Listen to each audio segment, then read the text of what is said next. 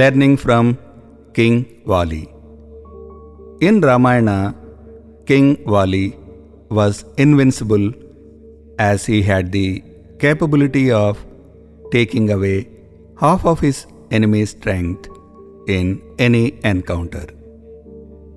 Even Lord Rama had to kill him from behind. One way to look at this phenomena is that Vali is a quick learner. He grasps the skills and knowledge from people and situations as he sees the possibility of Paramatma but not of enmity. Krishna earlier said that all the world is pervaded by him, which indicates that each person or situation is nothing but a facet of Paramatma. However, our ignorance about this basic fact prevents us from being a Vali.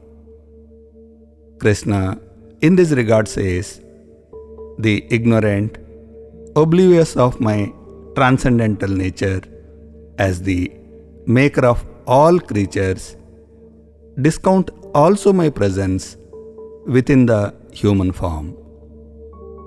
It's not just about being ritualistic or heaping praise upon the Lord, but a deep realization that He pervades every human around us, whether we like them or not.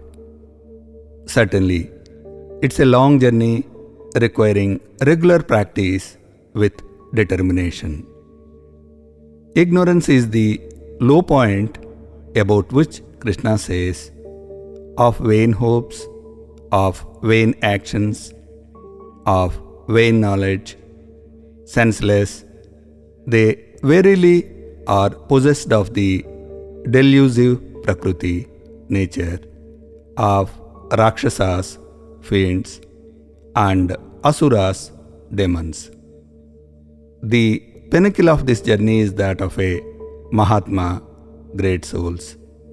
And Krishna says that they, possessed of my divine nature, worship me with unwavering mind, having known me to be the imperishable source of beings, always glorifying me, striving, firm in oaths, prostrating before me with devotion.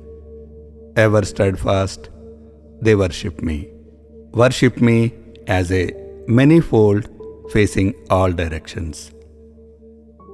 It's about getting the best out of the situation by dropping hatred while performing karmas, actions at hand.